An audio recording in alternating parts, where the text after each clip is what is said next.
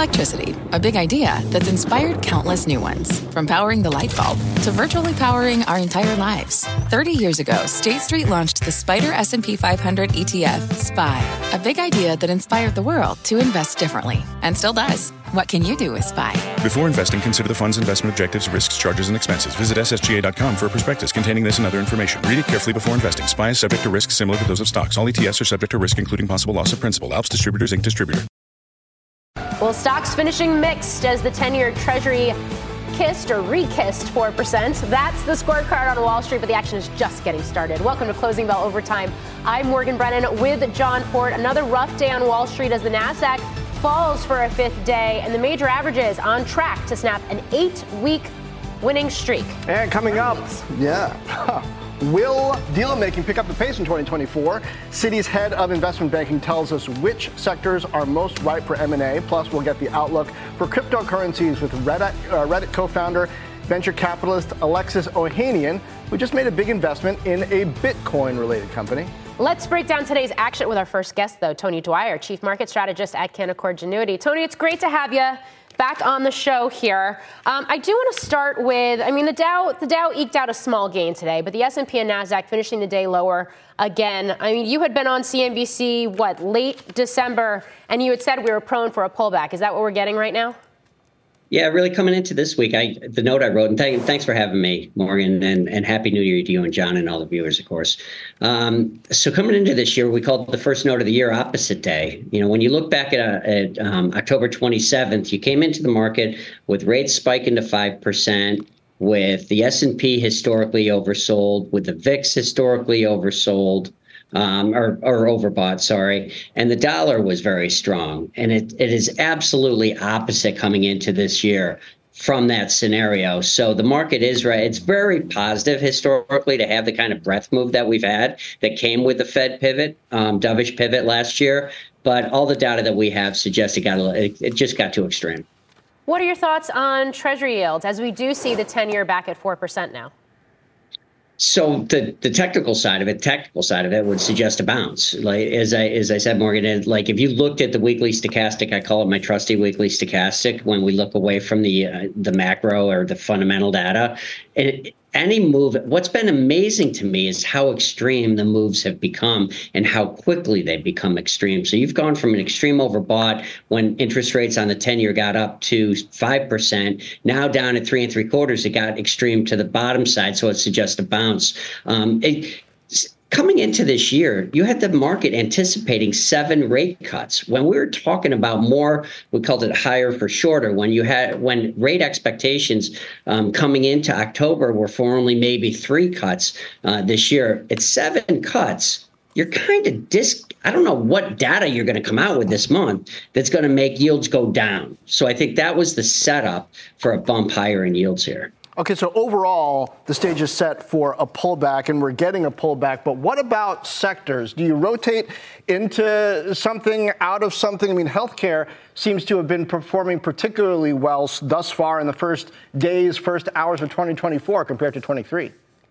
Yeah, John, it's the inverse of what started last year. You take all the prior year's losers and you ramp them in the beginning of the year. And that's kind of what healthcare, small cap, equal weighted over S&P. And I do think that'll be a more prolonged theme. But that's where you go first, is you go to the most oversold areas that you can get the lift out of. And I think that's what the market's done. When I look at the small cap or equal weight, when I got into the business in 1987, not to date myself too old, the debate was you can't use the Dow Jones Industrial Average anymore because it's just 30 stocks. So portfolio managers and institutional investors, pension plans, they transitioned to using the S&P 500 because it was a more broad representation. Well, today, those top 10 stocks of the S&P 500 are a third of the market, literally 33% of the market. So when I talk about the market, I talk about the more of an equal weighted S&P or small versus large. And I think both of those are going to outperform for, I think, years to come, potentially, not just over the next, because it's coming into this year like that, John. So along those lines, then, for 2024, what does a balanced portfolio mean, whether you're including fixed income, whether you're talking sectors, or whether you're just not relying on just an index and index funds to be safe? Well, the issue that has come into the market is it's structurally different, because it used to be if you're coming out of bonds, you've got two options: stocks and cash. Well, as you guys know, that has changed dramatically. Not only is it that, usually it goes into passive, but now you have the option of private, whether it's private credit, private equity. So when I talk to investment committees of endowment funds or pension plans, they're not talking about, okay, let me go find the best fund manager out there for domestic equities. They're talking about how to get into private credit or increase or add to their exposure in private equity and venture. And those locked up investments, I think, is what's helping create some of the volatility in the asset allocation shifts that we've seen over the last, maybe 5 years. All right. Tony Dwyer, good to see you. Thanks for joining us on Overtime. Great to see you guys. Happy New Year. Happy New Year. Now, Mobileye shares plunged today, hitting a 52-week low after issuing a revenue warning. Christina Partsinevelos, inventory issues not done yet, huh? Yeah, especially with tier one customers. They are pretty much setting a negative tone among auto semis right now with this massive guide down. The autonomous driving systems company expects, to your point, a 50% drop in revenue for the first quarter of this year because of excessive customer inventory issues. So they got to work through it, which means they won't buy as much. And keep in mind, too, that 30% of Mobileye's business is also exposed to China. That's why Mobileye had its worst day since going public just last year in October 2022. Bank of America also downgraded the stock today to underperform given this weak outlook. Intel owns roughly 88% of Mobileye shares, but its stock is off the lows that we saw earlier today when it dropped over 1%. But that's not necessarily the case for auto-exposed chip names like STM, NXPI, Analog Devices, for example. They all fell around 3% or more. And this is really the first negative pre-announcement from a chip company in 2024 and could be isolated to Mobileye. That's what Bank of America thinks, or could set the tone for auto-exposed names like onsemi or NXP as they meet with investors at the Consumer Electronics Show in Vegas next week. And then we have earnings, of course. The thing that jumped out to me here is that it took this long for Mobileye to realize how much inventory had been stockpiled throughout the year. And they said that it was because of a hoarding mentality that these automakers picked up during the pandemic. Right. But they're taking the hit up front, most of it in Q1, it sounds like. Maybe that's a consolation? Yeah, so do you think that's a bold move then about maybe setting an example for other companies that they're doing this, take the hit right now? And then they said that sales would be relatively flat through Q2 to Q4. So it could be a strength. Then would other companies, onsemi, for example, or NXP follow suit? The only difference, though, with this particular company is that the issue is more with the autonomous driving systems as opposed to the other parts of the vehicle that may not be as hardly or as dramatically hit compared to Mobileye. All right, Christina Partsinevelos, thank you. Thanks. Now, 2023 was all about the comeback of growth stocks, but what will the story be for this year? Let's ask senior markets commentator Michael Santoli. Mike? Yeah, John, seems like there's at least a tentative consensus that non-mega cap growth stocks should actually be able to perform here. On a 2-year basis, Russell 1000 growth versus Russell 1000 value have actually ended up being in a pretty similar spot, as you can see right here. You've got a little bit of outperformance here from growth over this last little bit. Wait a second. Is this not a this is a week to date, I think, right here. Trust me, on a 2-year basis, you have them coming together, and you've had this massive catch-up. Now, Russell 1000 Growth ETF, shockingly, of those Magnificent 7 stocks that we know dominate the S&P, they're also like 47% of the market cap of the Russell 1000 Growth. You got 990 plus stocks worth, just over half of it. So it's clearly a bet on that. I did want to take a look, too, at the Apple versus Microsoft, the two top weights in all of these indexes out there, and how they've sort of fractured just a little bit. This is over a 2-year span. You see, they really were in sync for most of this period of time. Microsoft, again, proving to be the more defensive one. It's the more universally owned and loved and believed one. Apple, we know about all the downgrades. We know about the issues with struggling with top-line growth. Really not much outperformance over the S&P over this 2-year period. I think it's also worth a reminder, over this long iPhone era run in Apple shares, which has been just monstrous gains, it has taken these 18-month to 2-year sideways pauses along the way. So the fact that you don't get a lot of net progress in Apple doesn't necessarily mean that in an enduring way the story's over. And Microsoft not necessarily the same with those pauses. Does that account for some of the? Well, I mean, you could argue that Microsoft paused for more than a decade, after the year 2000, in which you get into the early 2010s.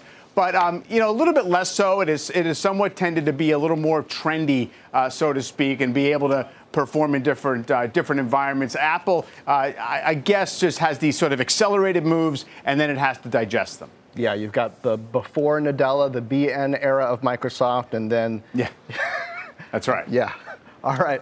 Mike, thanks. Speaking of Microsoft and Apple in particular, that leads in to the latest installment of my On the Other Hand newsletter. This week's debate is, will Apple lose its status as the most valuable stock given the rocky start to the year? I weigh both sides of the argument. You can scan that QR code. Yeah, that way. On your screen, join the conversation. It's like a mirror, right? When you put writing up in front of a mirror, you got to take a moment to figure it out. Yeah, cnbc.com/OTOH. If you don't want to take out your camera on your phone and do that, you can type, old school. Although that QR code, it's a fancy QR code. I'm liking it a lot. I like those. All right. Well, on the other hand, the end of 2023 saw a whirlwind of deal-making in the pharmaceutical industry. Up next, Citi's head of investment banking tells us which sectors could experience M&A mania this year. And later, Reddit co-founder Alexis Ohanian on his outlook for cryptocurrencies, social media, and the environment for venture capital. Overtime's back in 2. You seek the key, but first, you must learn the ways of precision, craft, and performance with Acura's all-electric ZDX. With a premium Bang & Olufsen sound system up to a 313-mile range and a Type S variant with an estimated 500 horsepower, the ZDX is their most powerful SUV yet. Unlock the energy when you visit Acura.com to order yours today. When it comes to your finances, you think you've done it all. Saving, researching, investing. Now you can take those investments to the next level with Yahoo Finance, our sponsor today. I have an investment account with Schwab and a 401k with Fidelity, and I use Yahoo Finance to consolidate them so it's incredibly easy to manage. They've been helping great investors like you for over 25 years. So whether you're a seasoned investor or just looking to level up, Yahoo Finance can simplify things, putting all your tools and data in one spot. Yahoo Finance takes a 360-degree look at the financial news cycle. From breaking news, original editorial perspectives, analyst ratings, independent research, and customizable charts, they've got you covered. You can see all of your 401k and other investments by securely linking your brokerage accounts. Yahoo Finance gives you insights and helps you see your wealth in its entirety. That big picture perspective helps smart investors become even better. For comprehensive financial news and analysis, visit the brand behind every great investor. YahooFinance.com, the #1 financial destination. YahooFinance.com. That's YahooFinance.com. Welcome back to Overtime. Global M&A volume fell 18% in 2023 to a 10-year low. But we've already seen a few deals in the start of 2024, including today's announcement from APA. It will acquire rival Calon Petroleum for about $4.5 billion. That's part of a recent spree of deals in the energy sector specifically. Joining us now is Citi's head of investment banking, Tyler Dickson. Tyler, it's great to have you on the show. Great to see you. Happy New Year. We did start to see more deal making in the final months of 2023. Is your expectation that just sort of kicked the door open for more of it to happen in 2024? What are you expecting?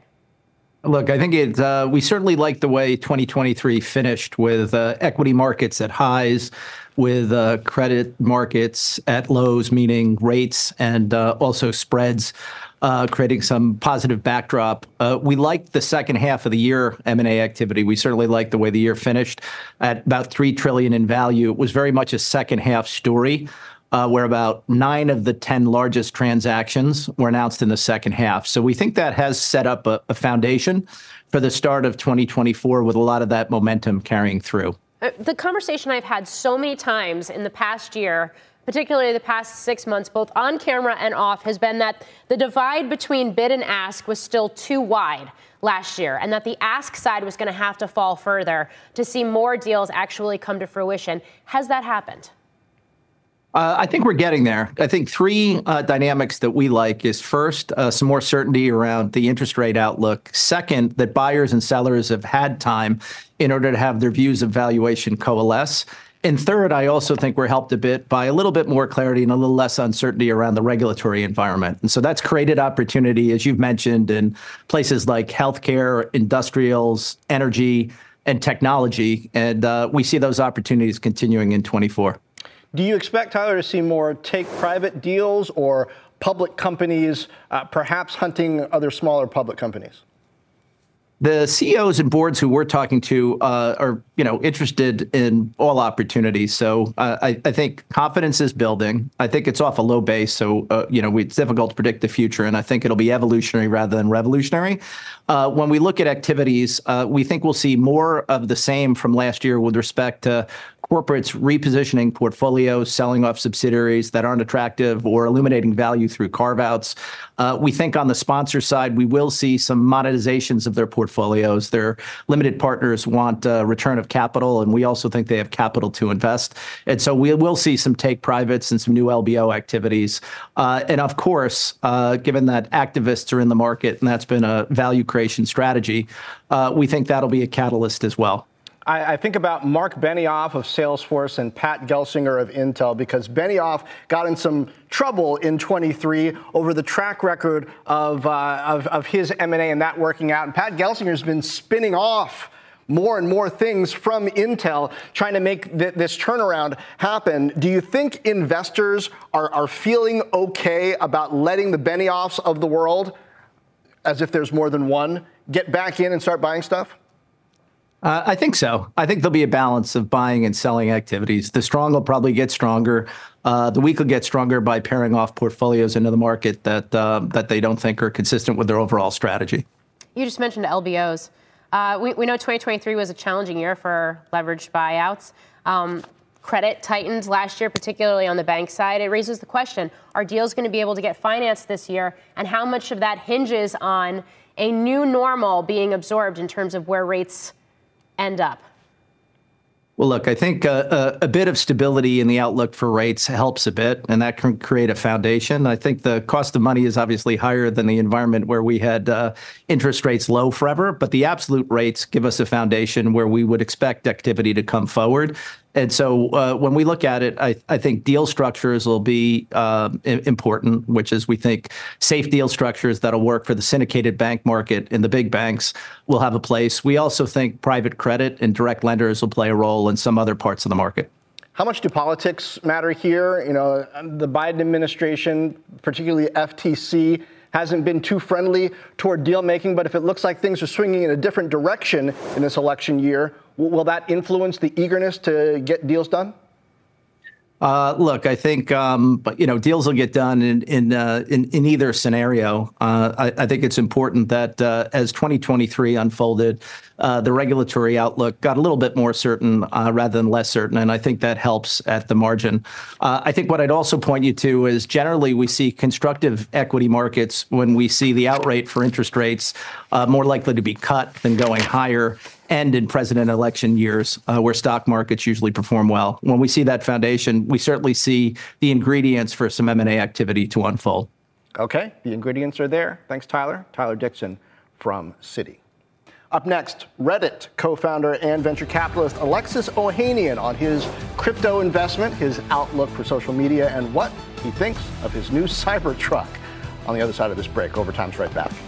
From pit lane to podium, the Las Vegas Grand Prix is providing fans a race day experience at the speed they deserve. With the help of T-Mobile for Business, our 5G advanced network solutions are powering race day operations with event-wide connectivity. From streamlined gate entry to an immersive app, giving fans blazing fast access to the sport they love. This is accelerating innovation. This is the Las Vegas Grand Prix with T-Mobile for Business. Take your business further at T-Mobile.com/now. Welcome back to Overtime. Bitcoin popped through 45,000 at the start of 2024, now trading at just over 44,000, up more than 160% over the last year. Meantime, Bitcoin rewards app Lolly recently raising its Series B, securing more than $28 million to date. Investors include Alexis Ohanian's VC firm 776, Ohanian and Lolly CEO Alex Edelman join us now. Guys, welcome. Alexis, so you first invested in Lolly, I think it was about 3 years ago or so, pre-Series A. Yeah. What does a crypto-related investment mean that's different in 2024? Well, John, look, I've been investing in crypto for over a decade now. 3 years ago, was floored by what Alex and the team had built. And we love early stage investing. We invest on the potential. And what's been really exciting is the last few years, more and more people have continued to, you showed the numbers there about Bitcoin. More and more people have continued to seek that as an asset that they believe in. And it all comes back to user experience. And what Lolly's proven is that if you can make it delightful and easy as heck to save money in all the places you already shop and earn Bitcoin, it's a win for consumers. Alex, so running Lolly now versus 3+ years ago, it used to be people were saying cash is trash. The interest rates that you would get on cash back and saving in cash, not so good. But things have shifted a bit, haven't they? So how do you frame, or do you reframe, the value proposition? So we actually give cash back and Bitcoin, and we really let people choose. And I think now with credit cards, people are spending through the roof in credit card debt. People are looking to save money now more than ever, especially in these inflationary times. And so we often encourage people to learn about Bitcoin and earn Bitcoin very easily from over 25,000 locations. But yeah, we're having fun on the Bitcoin side for sure right now, with it more than doubling over the last few months. So Alex, Bitcoin, we've obviously seen it rally. It was up 160% last year. How I guess enthusiastic has the uptake been for your product, and how are consumers who are accessing it thinking about it? Are they thinking about it as a store of value or as a means to a mode of transaction, which is not really what we've seen the adoption of Bitcoin take on in a meaningful way yet? Yeah, so Bitcoin, 15 years after its inception, is still a predominantly used as a store of value, and an incredible one at that. Our shoppers are using our service now more than ever. We're up 30% year over year. We have way more merchants now than we did. So we have a lot of adoption, not just on the obvious side, on the consumer side, but also on the merchant side. A lot of merchants are reaching out proactively now to join the platform, because it's really easy for both consumers and merchants to get involved in Bitcoin now. And then on our new card-linked offer product, where people are earning 5 times more rewards with that product than the previous product. So a lot of really good things happening, both internally, and then as you all mentioned, on the macro with Bitcoin adoption as a whole. Okay. I want to shift gears a little bit. Alexis, I want to talk about AI, which obviously was another big theme of 2023 and continues here in terms of the next chapter for this year. How are you investing now? And also, how are you putting it to work within your own firm? Yeah, it's been an exciting time. And over the last year and a half, we have been heralding to our portfolio as well as internally to our team that these tools are going to help us do our work better and faster than ever before. And we're using it to help draft first takes of press releases for our sports teams. We're using it to help draft first takes of content that we post on social media, talking about our portfolio companies. And what's been exciting is we're still at probably the least interesting version of this technology, right? Sure, it's helping us write code a little faster. It's helping us write copy a little bit faster. The way that these things get integrated, whether it's in proprietary tools like our firm's Cerebro, or the way that portfolio companies like Lolly are using it to better deliver just more delightful user experiences to their customers, is going to start to compound. And sure, there's going to be some big winners here, and those names who have already, from NVIDIA to Microsoft. But there's a chance here for nearly every business to find efficiencies thanks to this tech, and it's an exciting time. I've been in tech for a minute, and I've not been this excited really ever before. Alexis, governance-related question for you. You've been an advocate for opportunity for underrepresented board members, entrepreneurs, et cetera. Right now, there's a backlash against the ideas of diversity, of inclusion, to the extent that some people feel they've gone too far. What do you think is the right direction to take in this environment? What message, if any, do you have? We have always couched this language, whether it was thinking about how we were hiring at Reddit back early in the turnaround in 2014. I brought on Caitlin Holloway, who was our head of people there and who joined me now in this endeavor, building 776. The way we've always framed the decisions we made were around excellence first and foremost. And where it actually really matters is the intention that you put into the practices, the culture, the things that you're doing. I think a lot of well-intentioned people put forward some ideas that metastasized into something much, much bigger. And I think in a lot of ways, in some cases, less effective than originally intended. Look, those values, I think, are bottom line, the way to win, the way to get towards excellence. And I think when companies, organizations are trying to sort of check a box, even well-intentioned ones, it's not going to create an outcome that anyone would be happy with.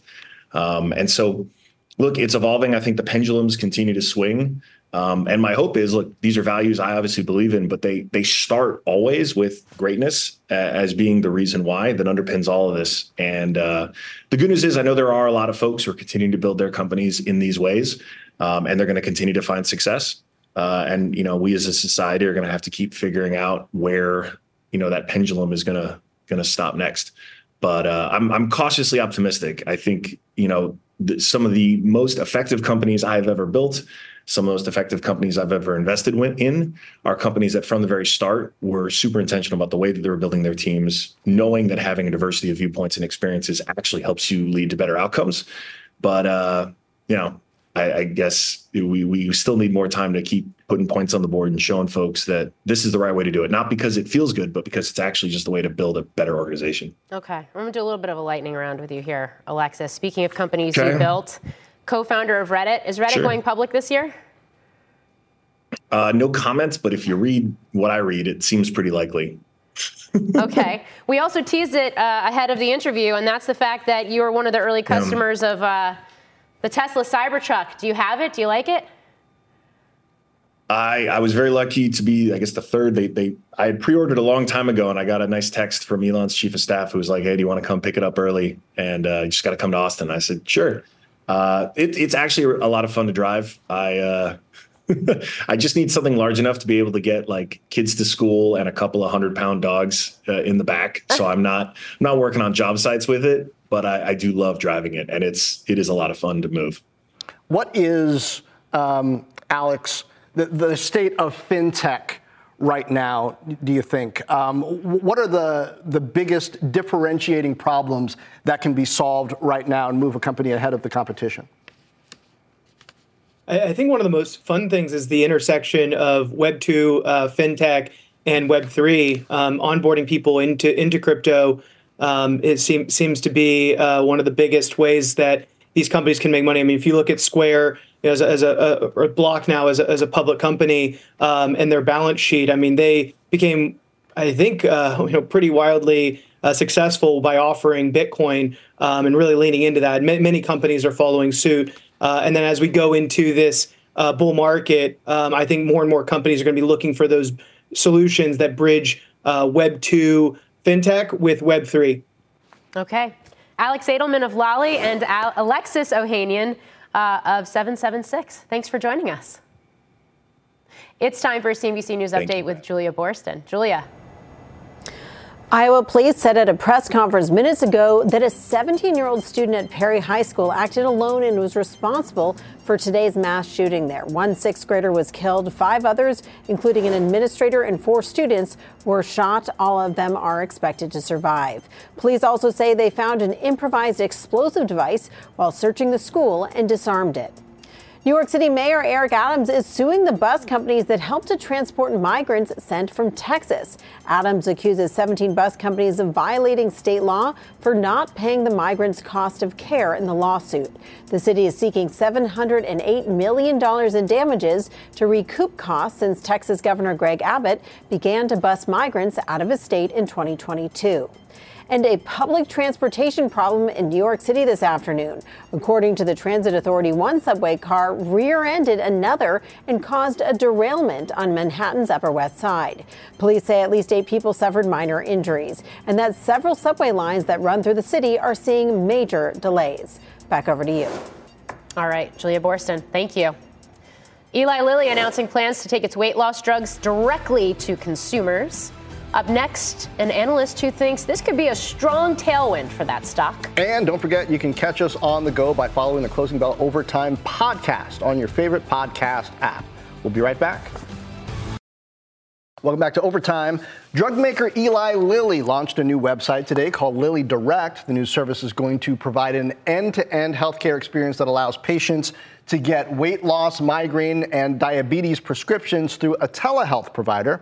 Joining us now to discuss is Evan David Siegerman of BMO Capital Markets. Evan, what does this mean for the industry overall? Because Novo Nordisk is up almost 4% today. Lilly closed slightly down. WW, which is also trying this access to weight loss drugs thing, was down 11%. Is that a reaction that's meaningful?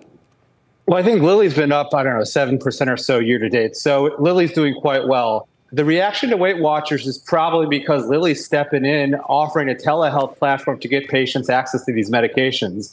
What I think is most interesting and most important in this space, especially in obesity, is that there is a lack of obesity healthcare providers. So patients who even want to get on these drugs are having a tough time finding the right providers. So this really starts to eliminate some of that friction.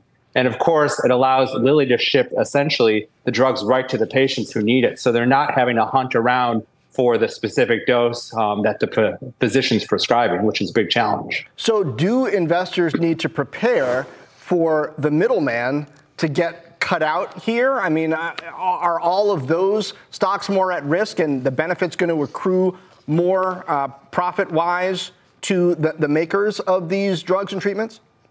Well, I think there's still going to be wholesalers. There's still going to be PBMs because remember, Lilly is not giving away the drugs, right? The drugs still have to be covered by insurance. So the Caremarks, the CVS Caremarks of the world, the Express Scripts are still involved in that process, from my understanding. It's just that there's no retail pharmacy where a patient is having to go hunt for that particular dose that's being shipped right to them.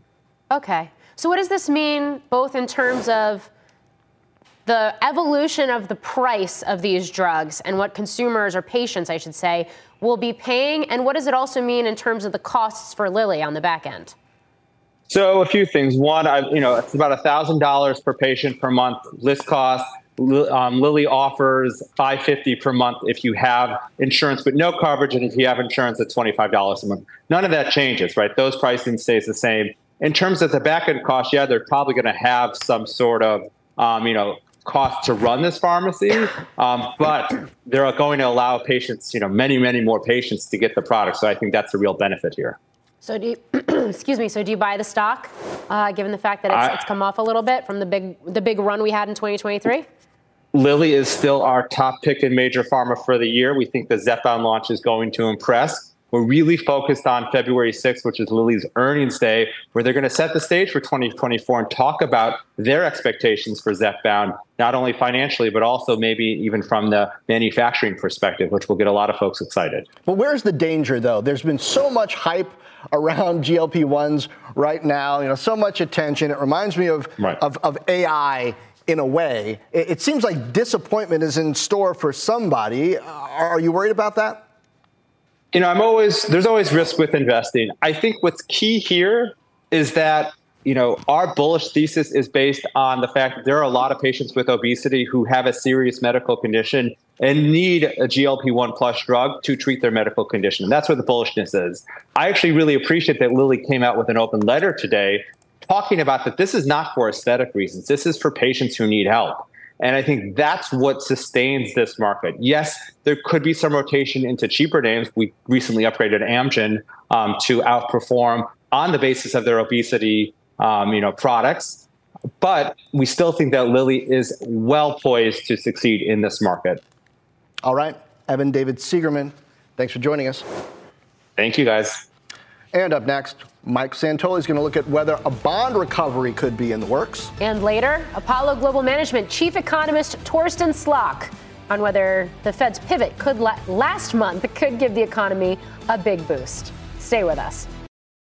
Welcome back to Overtime. Mike Santoli returns with a look at whether the odds are in favor of a recovery in bonds. Mike. Yeah, Morgan, at least from a long-term basis, this look at how long bond investors have been underwater is pretty unique. It's from Strategas. Todd Sohn at Strategas shows on the bottom the number of consecutive months that in aggregate bond values have been below their all-time high. You see, we've never been anything like this. 41 months, it's like 3.5 years. Now, of course, you've had bad bond bear markets in the past, but they always began with starting yields much higher so that over time you're collecting that yield and it sort of eventually bolsters returns and gets the overall aggregate total return to a new high. So that hasn't happened in a while, and at least it suggests that with yields right now well up off of zero, mid-single digits, depending on the maturity and the type of bond you're talking about. And, of course, the Fed at the end of a tightening cycle, maybe going to ease again. It suggests that bonds can, again, start to do their job within a portfolio. Last year was a bit of a comeback from that sort of balanced approach.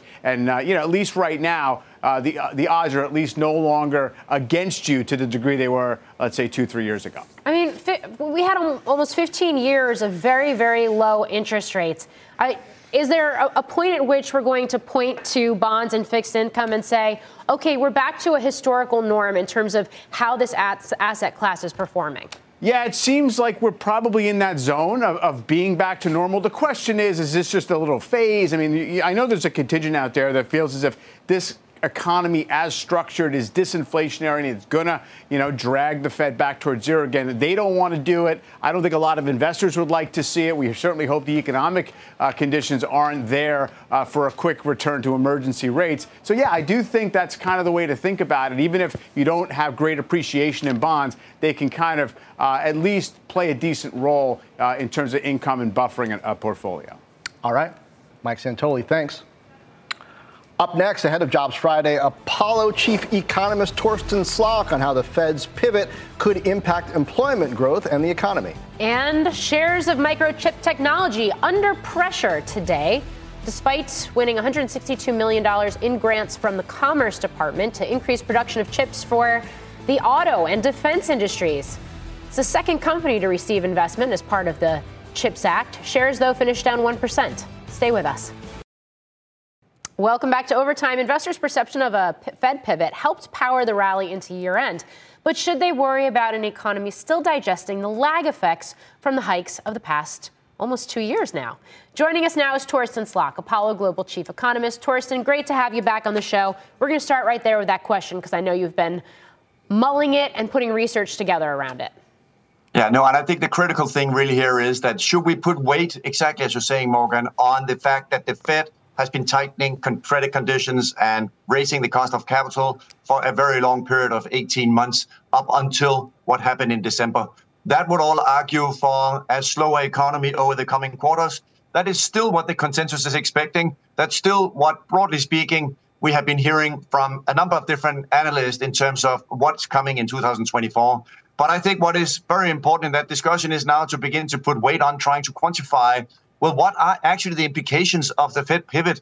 Chris Waller, the FOMC member, said in November that the easing of financial conditions that came in the second quarter after Silicon Valley Bank, that was enough to create 5% GDP growth in the third quarter. In other words, a boom in the economy. So why wouldn't we now today come to the conclusion that the pivot that we saw in December is likely to also begin to create a boom, potentially in the labor market, lower rates, also in the housing market, and all that is just complicating a lot the Fed's path of getting inflation back to 2%.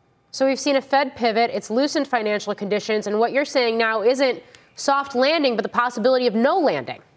Yeah, I think that the pendulum has simply swung too far, because if you put into the Fed's own model of the U.S. economy, FERBUS, and try to quantify what does it mean for the U.S. economy if you have a 100 basis point cut in the Fed funds rate? What does it mean if credit spreads on IG tightened by 60 basis points? What does it mean if you had $20 oil prices? And what does it mean if you have one standard deviation less in VIX? All that means that GDP growth over the next several quarters could grow as much as 1.5 percentage point more than what it otherwise would have done. So I think the key risk going forward is that the housing market is already showing signs of a recovery. We saw last week a 5% increase in Case-Shiller. Remember, housing has a weight of 40% in the CPI index. if we have both housing beginning to stage a recovery, at the same time, the labor market is still tight. We saw ADP today. We saw also jobless claims. Still no signs of a strong slowdown. All that argues for potentially also wage inflation, according to the NFIB, also getting some tailwind. So housing and wage inflation taken together,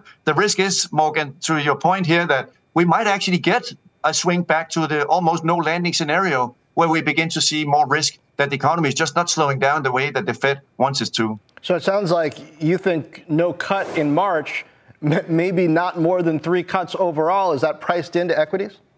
Well, I think, first of all, that I think the market in rates is getting way ahead of itself. So for futures, exactly as you're saying, are pricing 6 cuts. So I think we are more into the camp of 3 cuts, of where the Fed is probably right that we will get a slower pace of cuts relative to what the market is saying. But to your point, I think for equities, the risk really is that the pendulum for this Fed has swung from hawkish last year to now suddenly swinging over in a much more dovish direction after the pivot. And now I think that the pendulum will begin to swing back towards having to be more hawkish because we're simply not out of the woods. Several FOMC members have come out and also said this after the pivot meeting, saying, no, this was overinterpreted by the market. So I think the Fed is trying to anchor expectations at 3 cuts.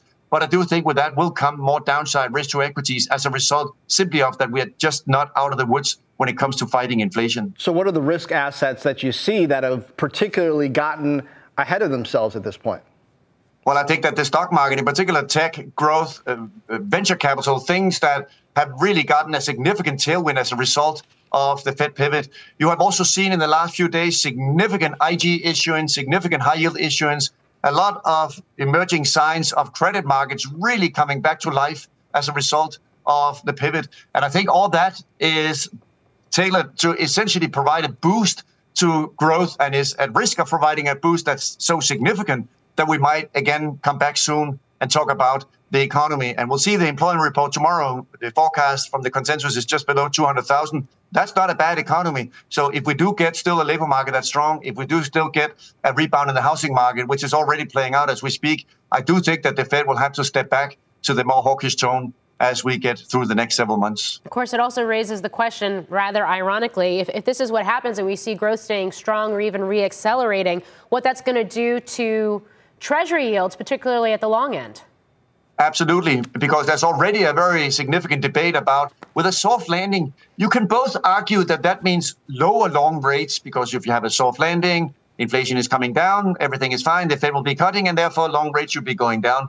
But you could also argue that if you have a soft landing, it increases the risk of an acceleration on its own. And if you have no recession and risk of acceleration, that could argue also for rates going up. And on top of that, we have the added issue for this year, namely a significant supply of treasuries. We will have a 23% increase in the supply of treasuries in coupons over the next 4 quarters. And that's a very substantial risk also that we may have to come back and debate, again, bid to cover ratios in auctions, what might also then ultimately result in more upward pressure, both on the belly and also the long end of the curve. So, Morgan, to your point, there's a lot of debate and a lot of disagreement among forecasters. In fact, there's a record high level of disagreement among forecasters in terms of the standard deviation of what people are saying will happen to long-term interest rates by the end of the year.